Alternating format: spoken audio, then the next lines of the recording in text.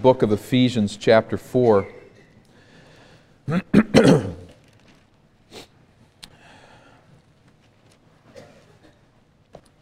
Ephesians, chapter 4. Frank Boreham was a pastor who ministered mostly in Australia in the first half of the 20th century. He penned this exhortation to pastors. I quote, "It is the duty of the pulpit to say the same things over and over again. These repeated truths must be clothed in different phraseology, illumined by fresh illustration, and approached by a new line of thought. But the things that are really worth saying must be said repeatedly." The theme of today's sermon, in fact of today's song service, is one we have visited with regularity over the years, particularly in recent years as we have made advances as a church in the areas of structure and orientation of our assembly. In the next issue of Vox Ecclesia, our church newsletter, Pastor Pratt is going to summarize these truths yet again. We continue to repeat them because there is a generation growing up among us that needs to be trained in these truths and to become able to discern what a true church is. We repeat these truths because new people come to join with us from time to time, and we repeat these truths to continue to test ourselves against God's Word and His purposes for us as a church. And that brings us in our series through the biblical theme, studying the biblical theme of shepherding from Old Testament to New. It brings us now into the New Testament as we consider the spiritual shepherds of the New Testament church. Two of the installments in this series were given on Sunday night, so if you're not with us typically on Sunday night, you've missed a large chunk of the series as we consider the Old Testament shepherds. We then looked last week at Jesus Christ, the Good Shepherd. But we come now beyond Jesus Christ, beyond His work as shepherd, and we consider this truth of the shepherds of the church. As we have made progress through this series, we've looked at God as our shepherd from that classic Psalm 23 where David says, "The Lord is my shepherd." As the Old Testament unfolds, we look then at those leaders of Israel who were referred to in shepherding terms. Moses was a literal shepherd who shepherded the people of Israel out of Egypt. And David was a literal shepherd who shepherded the people of God as the king of God's choice. And then the prophets and kings were referred to as shepherds of Israel. And we noted last Sunday night in particular the failure of these shepherds. We looked at that theme in the prophet Jeremiah and in the prophet Ezekiel. And we did not have time, but also the prophet Zechariah used this theme and point to this idea that these shepherds failed God in their stewardship of giving leadership to Israel. That leads us then to consider, as we move into the New Testament, Jesus Christ, the Good Shepherd. There's much more to that than Him simply choosing out a theme. I think that He is purposefully reflecting this failure of the Old Testament shepherds and saying, "I am the Good Shepherd." But we know, of course, that today Jesus is gone. He is not with us here. He is not physically leading His sheep. We realize that Jesus died, that He rose again, that though He sits at heaven's throne now, He intercedes for His people. He is not silent, but is pouring out His Holy Spirit upon those who come to saving faith in Jesus Christ. And as He baptizes people who come to believe in that message of salvation in Jesus, they form then the church of Jesus Christ. As Old Testament Israel was led by spiritual shepherds, it is no surprise that God supplies then His people, the church, with spiritual shepherds. We notice this in one place among many, Ephesians chapter 4, beginning at verse 11.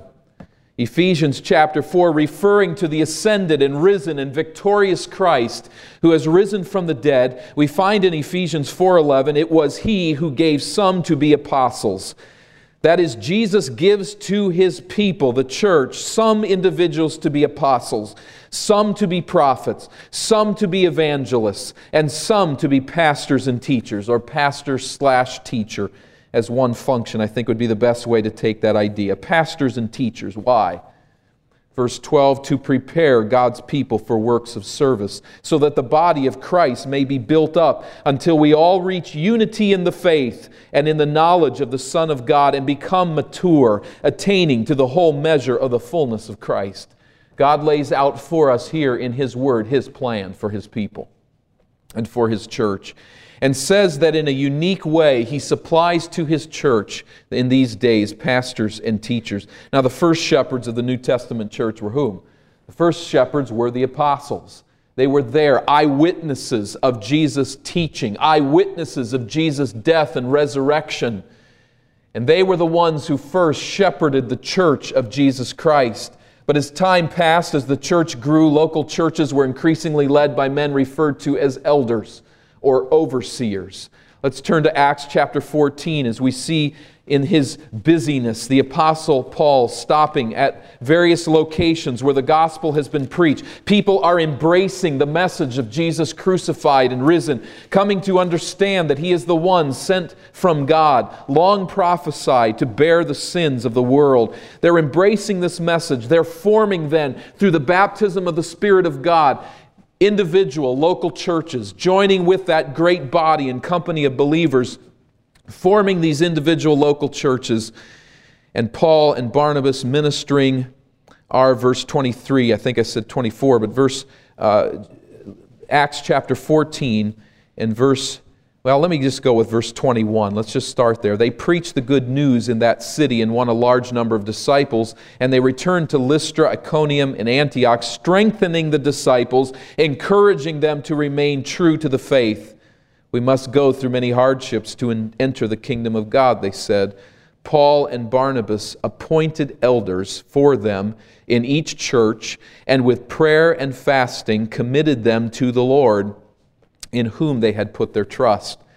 So Paul and Barnabas on this first missionary circuit through the Roman world are establishing elders in various churches. When we come to Acts chapter 15, we see these elders being referenced in the Jerusalem church. Acts chapter 15 and verse 1, some men came down from Judea to Antioch and were teaching the brothers, unless you're circumcised according to the custom taught by Moses, you cannot be saved. This is the problem with which they're dealing. Verse 2, this brought Paul and Barnabas into sharp dispute and debate with them. So Paul and Barnabas were appointed along with some other believers to go up to Jerusalem to see the apostles and elders about this question. So these leaders, apostles and elders, working together in the Jerusalem church, giving guidance and leadership to it. Verse 6, the apostles and elders met to consider the question. And then verse 23, we read in formal conclusion, verse 22 of Acts 15, then the apostles and elders with the whole church decided to choose some of their own men and send them to Antioch with Paul and Barnabas. So the apostles and elders, along with the whole church, we see there the structure that it continues to develop. Let's take just one look at Paul's writings to an individual, that is Titus. Titus chapter 1. Very consistent with this theme that we are seeing in the history of the New Testament church in the book of Acts. Titus chapter 1, Paul instructs Titus as he gives leadership to the local churches there on the island of Crete.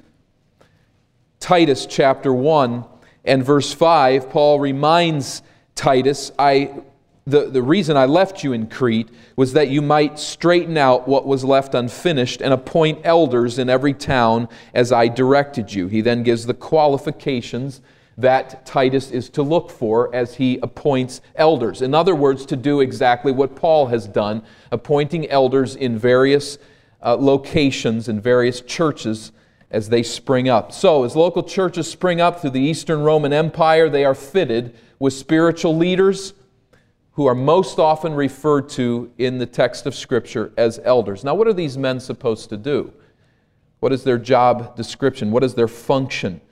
It really should not be a surprise to us that God would select out leaders and identify them as shepherds.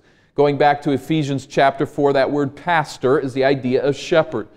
It's really not a surprise to us because this is how God led Old Testament Israel as well, or referred to the leaders. Now with the new church, bound together in Jesus Christ, God selects out what He refers to as shepherds and describes their work in those terms. There's no place that we find this any more carefully put than in Acts chapter 20. I invite you there to Acts chapter 20, where Paul, concluding his third missionary circuit, stops at Ephesus, where he had settled earlier for over 2 years. The text of Scripture says 2 years. It appears to be, as we put the history together, that it's almost 3, but it's 2 solid years there at Ephesus where he teaches.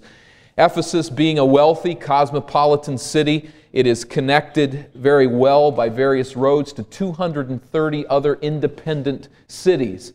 And so Paul, as he stops there, presents the gospel of Christ, and it is broadcast from that place. If you look back in chapter 19 of the book of Acts, chapter 19 and verse 8, we notice there Paul entered the synagogue and spoke boldly there for 3 months, arguing persuasively about the kingdom of God. Acts 19:9. But some of them became obstinate, and they refused to believe and publicly maligned the way. So Paul left them. He took the disciples with him and had discussions daily in the lecture hall of Tyrannus. This went on for 2 years, so that all the Jews and Greeks who lived in the province of Asia heard the word of the Lord. From this nerve center of Ephesus, the word of God is spreading out throughout this region of the Roman Empire. Well, notice then down in verse 20 of 19:20. In this way, the word of the Lord spread widely and grew in power. Isn't that a great phrase? The word of God grows in power. It can't be any more powerful than it is, but the point, of course, is in its response. There are people coming to Christ as Savior, and then this is the context in which, in part, Paul comes back to various of these churches that are now springing up and settles elders in those churches to serve as shepherds. We come then to Acts chapter 20. The context here is that Paul is circling back now to Jerusalem, and as he does so, he lands on the coast a little bit to the south of Ephesus at the city of Miletus. And for reasons that are undescribed in the text of Scripture, he does not take the time to go back into the interior to Ephesus. Perhaps time issues, perhaps there's concern about safety issues, but at any rate, he stops at Miletus, and he has called the elders of the Ephesian church to meet him there at this city of Miletus. Acts chapter 20 and verse 17, we see that from Miletus. He sends to Ephesus for the elders of the church. When they arrived, he says to them, so this is a speech of Paul here in Acts chapter 20. Now, Paul mostly will talk to them about what he has done as he is among them, as he has been among them as a leader. He spends most of his time recounting his ministry to these Ephesian elders. It is at verse 28 that there is a subtle shift in his discussion where he begins now to issue direct commands to these shepherds. He says, I am not going to be with you much longer. Remember the way that I lived. And now at verses 28 through to verse 31, he issues direct commands to them. At verse 32, you'll notice that he once again begins to talk about his own ministry, which of course he is laying out here as an example to them. We could study the entire speech and see that it is all intended to instruct these elders. But it is at 28 through 31, just that brief section, that he sort of levels his guns right at them and says, here is what you are to do as you shepherd the flock of God. With that in mind, let's look at verse 18 and just get a running head start into that section. Verse 18 of Acts chapter 20. When they arrived, he said to them, you know how I lived the whole time I was with you. From the first day I came into the province of Asia, I served the Lord with great humility and with tears, although I was severely tested by the plots of the Jews. You know that I have not hesitated to preach anything that would be helpful to you, but have taught you publicly, and from house to house I've declared to both Jews and Greeks that they must turn to God in repentance and have faith in our Lord Jesus.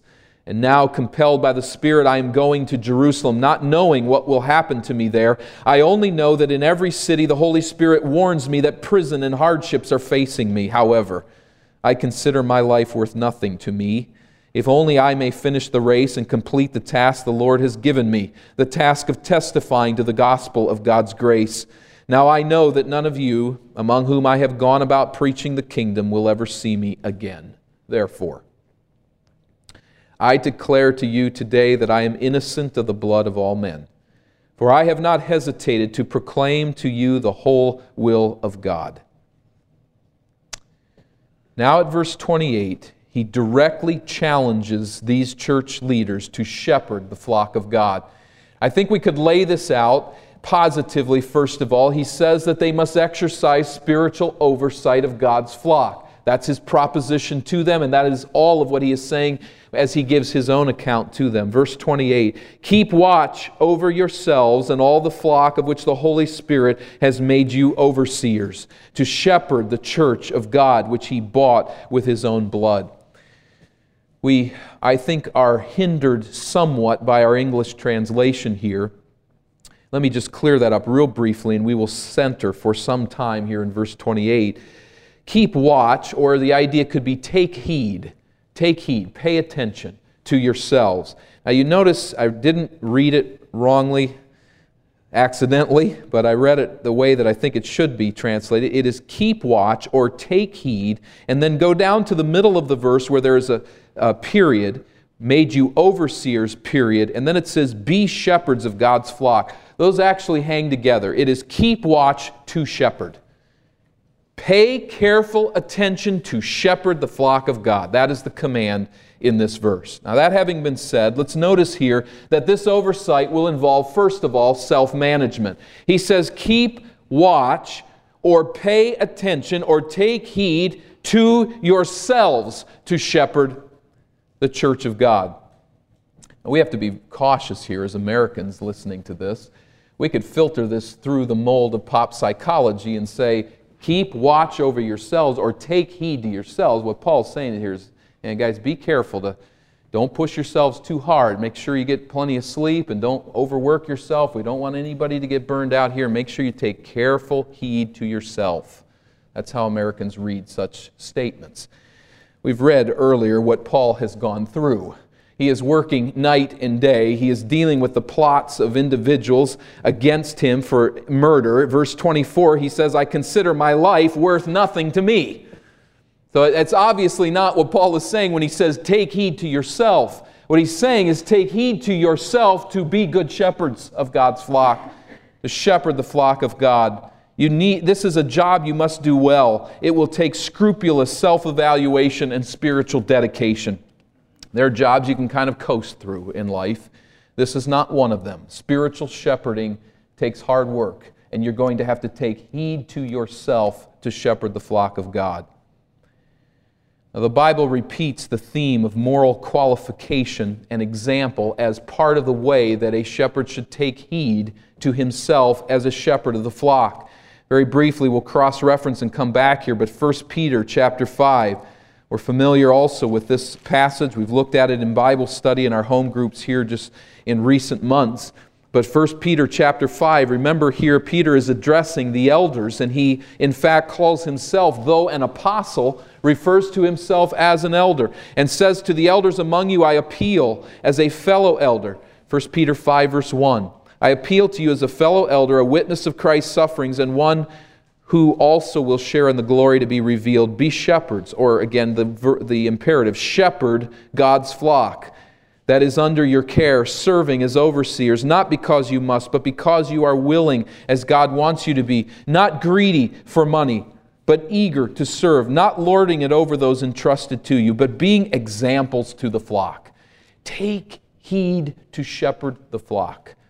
Means to be an example to the flock. It means to nurture your heart and to keep pure before the Lord. Let's go backward toward the front of the New Testament further to 1 Timothy 4 and verse 12. 1 Timothy 4 In verse 12, we see the same idea coming out here as Paul instructs Timothy in his shepherding function. 1 Timothy chapter 4 and verse 12. Don't let anyone look down on you because you are young. The point there is God has placed you in this position to serve as His shepherd. Know that that's where you are. Don't let people look down on you for other reasons. Not because you're young, but as opposed to letting them look down on your youth, set an example for the believers in speech, in life, in love, in faith, and in purity. Until I come, devote yourself to the public reading of Scripture, to preaching and to teaching. Do not neglect your gift, which was given you through a prophetic message when the body of elders laid their hands on you. Be diligent in these matters. Give yourself wholly to them so that everyone may see your progress. Watch your life and doctrine closely. Persevere in them, because if you do, you will save both yourself and your hearers. I think we're hearing here a little bit of what Paul means when he says, take heed to shepherd the church. Take heed to yourselves to shepherd the church. It is to watch your life and your doctrine closely. 1 Thessalonians chapter 2. 1 Thessalonians chapter 2, as Paul speaks to the Thessalonians about his own ministry among them, he says in chapter 2, beginning at verse 4, on the contrary, we speak as men approved of God to be entrusted with the gospel. 1 Thessalonians 2, verse 4, we are not trying to please men, but God, who tests our hearts. You know we never used flattery, nor did we put on a mask to cover up greed. God is our witness. We were not looking for praise from men, not from you or anyone else. As apostles of Christ, we could have been a burden to you, but we were gentle among you like a mother caring for her little children. We loved you so much that we were delighted to share with you not only the gospel of God, but our lives as well, because you had become dear to us. Surely you remember, brothers, our toil and hardship. We worked night and day in order not to be a burden to anyone while we preach the gospel of God to you. You are witnesses, and so is God, of how holy, righteous, and blameless we were among you who believed. For you know that we dealt with each of you as a father deals with his own children, encouraging, comforting, urging you to live lives worthy of God, who calls you into His kingdom and glory. There's no shepherd of this church who feels that he adds up to these exhortations. And I know the elders of our church, I know not one of them believes that they've arrived. We long to be better examples. We long to show more the likeness and the person of Jesus Christ. But we fall short. And we need your prayers that we would take heed to ourselves to be the shepherds that we ought to be. Oversight is their basic function, and it involves self-management. It also, as we go back to Acts chapter 20 and Paul's speech to the elders there, it also involves divine appointment. Keep watch over yourselves to shepherd the flock of God. Keep watch over yourselves and all the flock of which the Holy Spirit has made you overseers. The Holy Spirit has made you overseers. The Holy Spirit, who functions to teach the meaning of Scripture, to convict us of sin, to comfort us in our trial, to bring into us, to make us into the image of Jesus Christ. This one has appointed you as elders over the assembly. Now, what do you think he wants you to do? You would expect a man to do the very same, to teach the meaning of Scripture, to rebuke sin, to comfort believers in trial, and to seek to form Christ in the lives of the people of the body. Oversight involves self-management. It involves divine appointment. It thirdly involves careful attention to the flock. Keep watch over yourselves and all the flock of which the Lord has made you overseers to shepherd the church of God, which He bought with His own blood. By referring to the people of God as a flock, it is clear that the kind of oversight that God intends is not business management. It's not financial management. It's not building management primarily. It is not program management primarily. What God has in mind is sheep management. In other words, elders are to spiritually guide and protect and feed and care for the flock of God. They're to give spiritual comfort and direction and help. Put it together with the other instructions that we've read. It means that the shepherd's duty is to pray for the spiritual welfare of the flock. And of course, to lead the flock, to pray for the flock. Their duty is to patiently teach the whole counsel of God and to render spiritual counsel and guidance in skillful living. They are to employ uplifting words of comfort to steady the weak of heart, gracious and healing words to bind up the hurting and distressed, firm and pointed words to arrest the attention of the undisciplined, the apathetic, and the erring members of the flock. Simply put, they are to exercise active oversight of the spiritual progress of the church.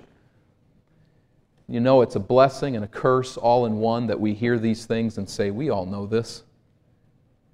Because you realize there are so many believers in Christian churches in this land in particular who don't know this. If they would have to write down a job description for a pastor, it would look like something very different than what we've read here. But this is what God calls us to do as shepherds of the church, and what He calls the church to understand. It's vital that we realize this oversight is exercised in accordance with God's Word. It is also important for the shepherd to realize that this type of leadership, of spiritual direction, is exercised in behalf of people that Jesus purchased with His own blood. You notice that phrase there at the end of verse 28. Shepherd the church of God, which He bought with His own blood. That's not a throwaway phrase. Of course, the church is bought with the blood of Jesus. But Paul says to these shepherds, remember, that's the people you serve. The church belongs to Jesus Christ. He's the one who bought it with His blood. There's no pastor that's purchased a church with his influence or with his money. We can point to some who seem like that's been the case throughout history. But it's not the case. If the true church exists in a local assembly, that church has been bought with the blood of Jesus Christ. It is His. He's bought it out of the marketplace of depravity to bring glory and honor to His name. The church belongs to Christ. And it implies that a pastor cannot be contented merely with the financial prosperity of the assembly, or with its numerical growth, or with buildings and programs, or with the accolades of his colleagues. A pastor can never rest as he sees to the spiritual prosperity of the flock. There's no way that that can be accomplished in this lifetime. But we must also set our hope and our focus there on the spiritual growth of God's people. And that can be exasperating work, frankly. Very exasperating from time to time. There's a strong temptation as you give spiritual leadership, and I'll go to this more next week. We're not talking only about those in official church leadership, but it filters down right to the very homes in which we live and the people that we influence. You know that as you seek to give spiritual help and hope to see and build the prosperity of the flock, that there can be a temptation to be frustrated with the immature, and to be angry with the proud, and to be irritated with the contrary, and to be resentful of the uninvolved and the apathetic. But what must keep him filled with humble love for the flock under his charge is this awesome thought. Jesus bought these people with His blood. He bought these people with His blood.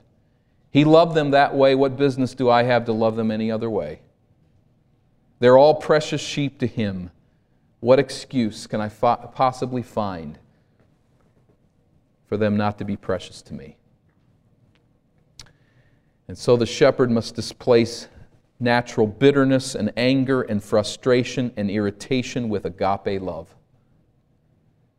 Positively, then, there is to be exercise of spiritual oversight of God's flock. That is the duty. Negatively, he goes on in verse 29, they must guard the flock against false teaching.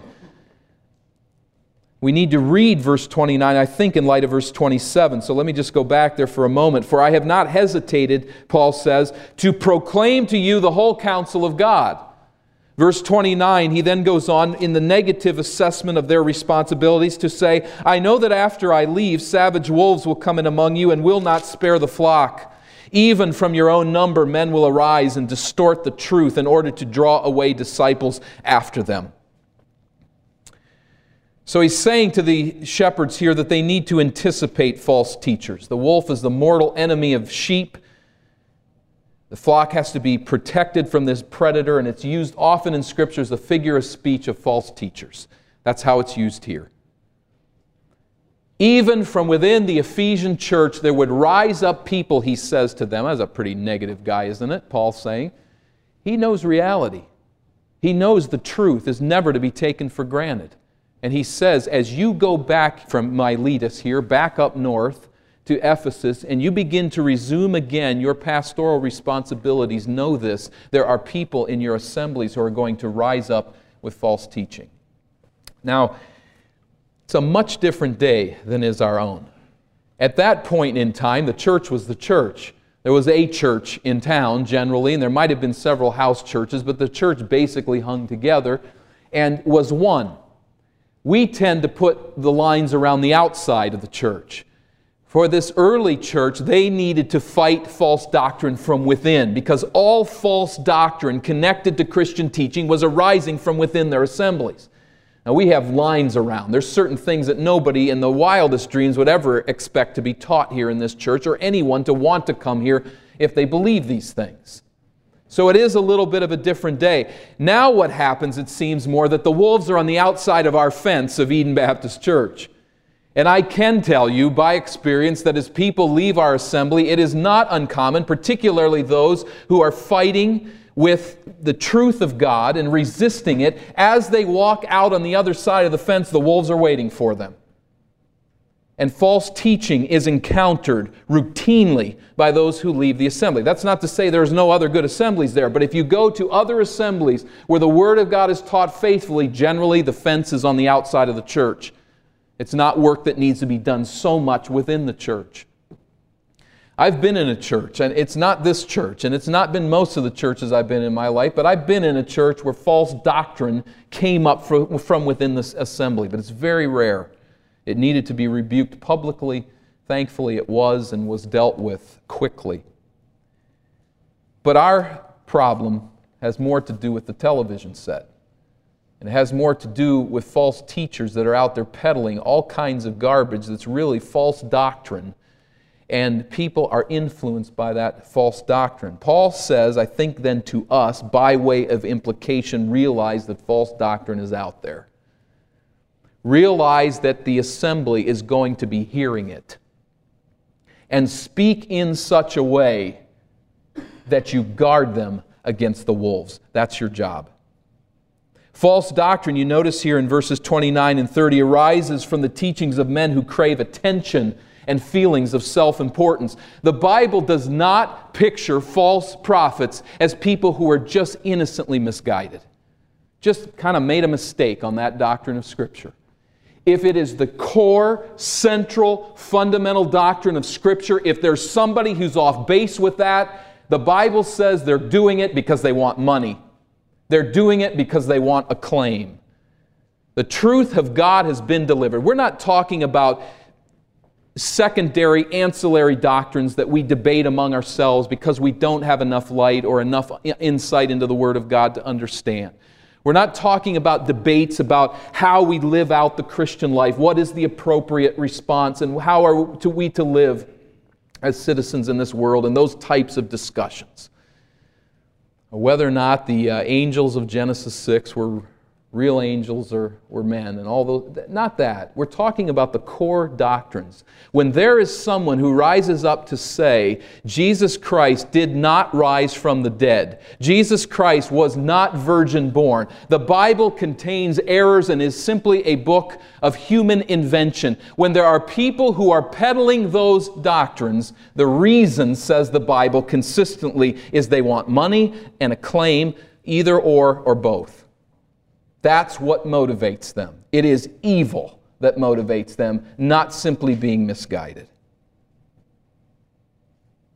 And if you have a problem with that, as you compare with some false teacher, your problem's not with me. Your problem is what the Bible consistently teaches about false teachers. We need to be warned. They should anticipate false teachers, Paul says. Secondly, they should resist false teachers, verse 31. So be on your guard. The positive call to them is to shepherd, is to take heed to themselves, to shepherd the flock of God. To take heed to themselves and the church, to shepherd it. That's the positive. Here's the negative, to be on your guard against these false teachers. We could translate the Greek phrase, stay awake, watch, remembering, he says, verse 31, that for 3 years I never stopped warning each of you night and day with tears. Paul had warned them for 3 years how to live and how to combat falsehood. They were to emulate his example by keeping a vigilant watch for false teachers. And so it says to us again that for Paul, truth mattered. It wasn't ancillary. It wasn't peripheral. Truth was central. And he cried when he defended the truth. He knew what was at stake. It is with tears that he warned against false teaching. That says to me that he was intensely passionate about the truth of God. That at times it brought tears to him as he warned how people were destroying the true message delivered from God. And that passion drove him to labor night and day, warning the flock as he taught them the whole will of God, verse 27. In like manner, legitimate pastors care about the truth, and they pour out their lives teaching and defending it. Do you hear this? It is mildly exasperating and much more filled with pity. I respond much more with pity as I hear the reasons why some people do not stay in our church. But I'll tell you, the reasons are, if it wasn't so serious, would be comical. We have people that have chosen, they've sat in this place. They have listened to the Word of God preached. They've opened their Bibles and looked through the text of Scripture and seen that it was being delivered, and they've sang songs that are purposefully put together and lift up the glory of God, and they go out and say, seriously, the halls are too narrow and not lighted enough, and the rooms are too small. And like I said, there's more pity in my heart for someone who says something like that, but I say that, does that not express our age and our day? It's all about convenience. It's all about good feelings. Doctrine matters far too little to far too many people. The truth of God is not considered in so many churches. It's more about how I feel. It's more about how things look. It's more about the convenience of the situation. It's more about the professionalness of those who lead, rather than about the truth of God's Word and how it is defended and presented. What we must remember, brothers and sisters, is that the church is not ours. The church belongs to Jesus Christ, and to Jesus Christ, truth matters. And our business as a church is to disseminate and to defend and to adorn the truth of God, that we might taste and see that the Lord is good. And I, for one, frankly, would much rather meet in a barn in the middle of the winter and hear the truth of God disseminated and defended than to live in a glass cathedral where it was compromised week in and week out. And I think that's why you are here. I trust that it is, and I trust that we will grow in our defense of the truth of God. That is what is taking place. The resistance of false teaching and the equipping of God's saints in everything that we do, to some degree. But particularly in those key events, those things that are the central feature of our church. When Pastor Pratt stands here before the adult class, or as other teachers are teaching throughout this assembly, that's what we're doing. we're not keeping alive a tradition merely. We're not just giving people something to do. What we are seeking to do is adorn the doctrine of Christ, to teach the truth of God's Word and to defend it against false teaching. Now, most of the defense against false teaching is, frankly, just teaching the truth. We could spend all of our life picking out every false doctrine and false teaching and do nothing else but look at the critics. But that is the point of our Sunday school work, our teaching time on Sunday mornings. That is what takes place quite consistently here on Sunday nights. And on Sunday nights, particularly as Pastor Pratt speaks, sometimes he gets very pointed about very specific people. Always graciously, always righteously, I think, but we are doing that purposefully to say, when this person says this and it sells all kinds of books, what we need to ask is not, is it popular? What we need to ask is it true? And so we purposefully lay out what is being said and being taught by the teachers of our day to say whether it is right or whether it is wrong. And there are efforts being made that way within our church, and we have much to improve. In fact, to get behind those that are saying the things that are right. The problem is that's a minority book these days, it seems. But we want to elevate true doctrine. That doesn't come just from Baptists, by the way. It comes from God's people through the world, from many different denominations and walks of life, but there are people who see the truth and who elevate elements of it. And that's what we want to laud. We don't agree with everything that everybody said that wrote the songs we sang of today. We realize there's some things we have to leave alone, and that no one person speaks all of the truth. But we want to keep coming back and doing this work of presenting the truth of God and defending it against false doctrine, and that's what we're doing. It is the shepherd's job to make sure we stay on track biblically. There's an article which has been very inspiring to me throughout the years. I read it, I think, the first time during seminary, and it lit a fire under me, and it comes from a liberal pastor. By that I mean he denies that Jesus rose from the dead. He denies that Jesus is the Son of God. He denies that the Bible is without error. Now, he keeps a lot of the Christian parsley on the plate. He uses a lot of the terms, and he wants to be seen as a Christian and is in fact a pastor of a Christian chapel. But he talked to me one day in this article, and I've read it to you before, and I, by God's grace, will read it to you again, because this might as well just be framed on my wall. He says, I'm a mainline, liberal, Protestant, Methodist type Christian. I know we're soft on Scripture. Norman Vincent Peale has exercised a more powerful effect on our preaching than St. Paul. Pretty honest. Listen to us on Sunday, and Leo Buscaglia, or I don't know who that is, honestly, or Mr. Rogers' Neighborhood may come to mind before you think of Matthew, Mark, Luke, or John. I know we play fast and loose with Scripture.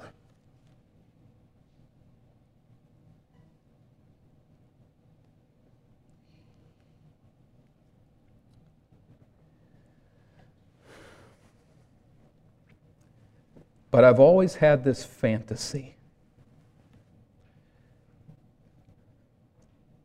that somewhere, like in Texas, there were preachers who preached it all.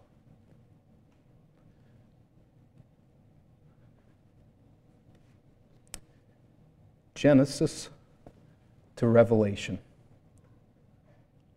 Without blinking an eye, straight from the Bible, just like Jesus said it.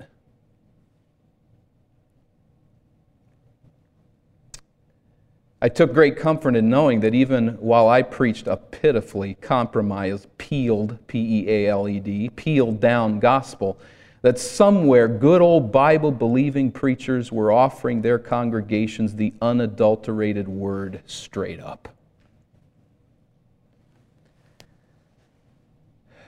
Do you know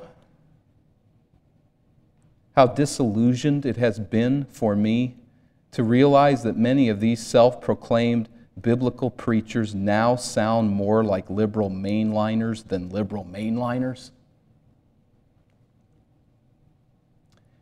At the very time those of us in the main line, old line, sidelined were repenting of our pop psychological pap and rediscovering the joy of disciplined biblical preaching, these biblical preachers, in quotations, were becoming user-friendly and inclusive, taking their homiletical cues from the felt needs of us boomers and busters rather than the excruciating demands of the Bible.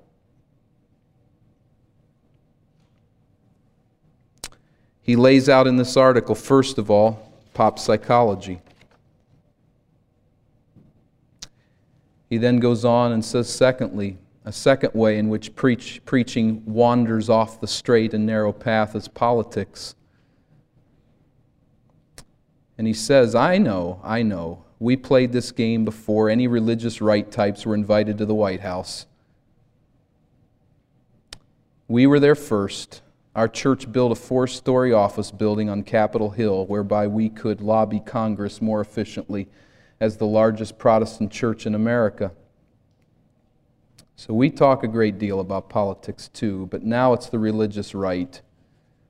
But it's essentially the same project that we abandoned 20 years ago. It is a politicized project, and more biblical preachers, once they get infatuated with politics, don't stay biblical long.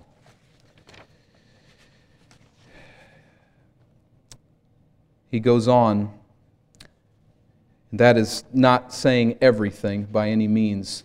When it comes to pop psychology or politics, and of course there is place for politics and there is place to consider the issues of the day as people suffer.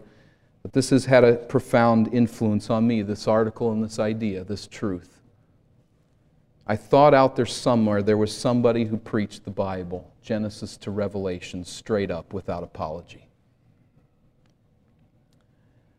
I hope that if this man came into our assembly and sat here for a year, he'd say, there is such a church.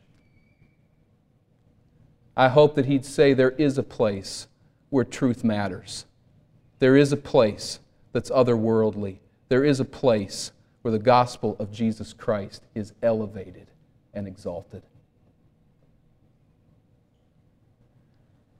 God has ordained that His church be led by spiritual shepherds, and by the Holy Spirit He places such individuals in local assemblies. It's the responsibility of these shepherds to exercise spiritual oversight, and it is their responsibility to guard the flock against false doctrine. Paul calls the church to respond to this work in 1 Thessalonians 5 by treating those with respect who do this work for their work's sake. Now, they ought to be respectable in their own character and place. But Paul says, respect them for His work. In other words, learn to love them not because you like them necessarily, but learn to love them for the fact that God has placed them as shepherds of your soul. Love them because they pray for you daily. Love them because as a group of elders they pray on a regular basis for you. Love them because the pastors pray and the wayward, troubled souls are dealt with. And our elders, I can say, do bear the burden of those late hours and inconvenient meetings and those overwhelming problems that visit an assembly. Because it's not about the bottom line. It's not about the size of the church. It's not about what we can do to spend our time most effectively at becoming more influential as a church in this community. It's about caring for the flock of God that God has brought into our midst and going out and reaching lost sheep to bring them in, and then to deal with their spiritual issues and concerns. Now, teaching the whole counsel of God by means of preaching and teaching is a painstaking process. Exposing the meaning of the Bible and faithfully exposing the error of false teachers is a daunting task. It is a task that requires tremendous effort on the part of the shepherds. It also requires a great effort on your part. I suspect that one of the reasons many people do not stay with our assembly that visit is because 45-minute sermons are just too much. Now, I'll be the first to say, and perhaps in this message in particular, that a pastor can say too much about some things and take some time that he shouldn't take. But I think those of you that are with us week in and week out know that the Word of God is being put under a lamp. And so I say, do you want fast food or do you want good food? You can preach a sermon in 15 or 20 minutes. I can preach a sermon in 15 or 20 minutes, believe it or not. I just spoke at an institution here in recent days. They gave me 30 minutes and I used 25. So just so you know, it's possible. I was pretty shocked myself, but it takes some time to unfold this book. Pretty light going today in some respects, but it takes time. Now that time doesn't only come from a church saying to its shepherds, to its pastors, go ahead and study. It also comes from that assembly being patient and enduring doctrine and biblical exposition. So I call upon you to endure sound doctrine. It takes time. I call on you who are children. Sometimes I know it gets long in here. It probably gets long in here in your Sunday school class from time to time. There's something going on here that you don't yet understand fully what's happening. But I think there's a day when you leave this church when there's going to be a grounding that you appreciate. Hang in there. Keep working. For those of you that are adults, keep trying to stay awake. Keep with it. Endure it. It gets long sometimes, but realize what we're up to here.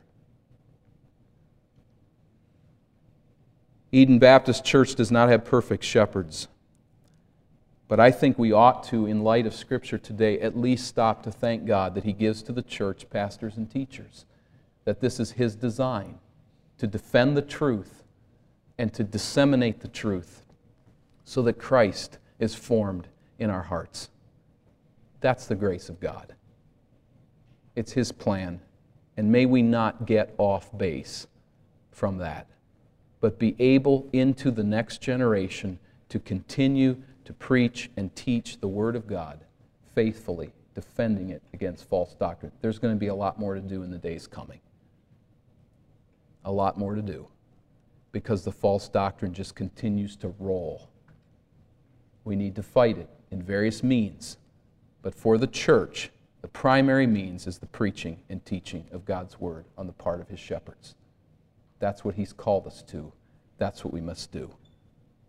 Let's stand together. Lord, we commit ourselves to the pattern that You have laid out in Your Word.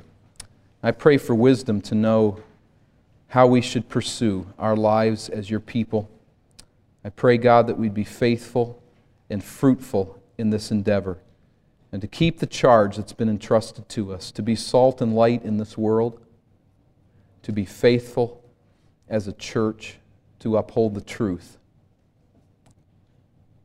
Bless us, I pray, Lord God, to resist the evil that surrounds us and to be at peace in our relationship with Christ. I ask for anyone here who does not know You as shepherd, that You would teach them and show them and enlighten their eyes to know that the Lord is our shepherd. And I pray, God, that they will understand that the death and resurrection of Christ was for them, that they would embrace this revelation and trust Your Word and trust Your purposes.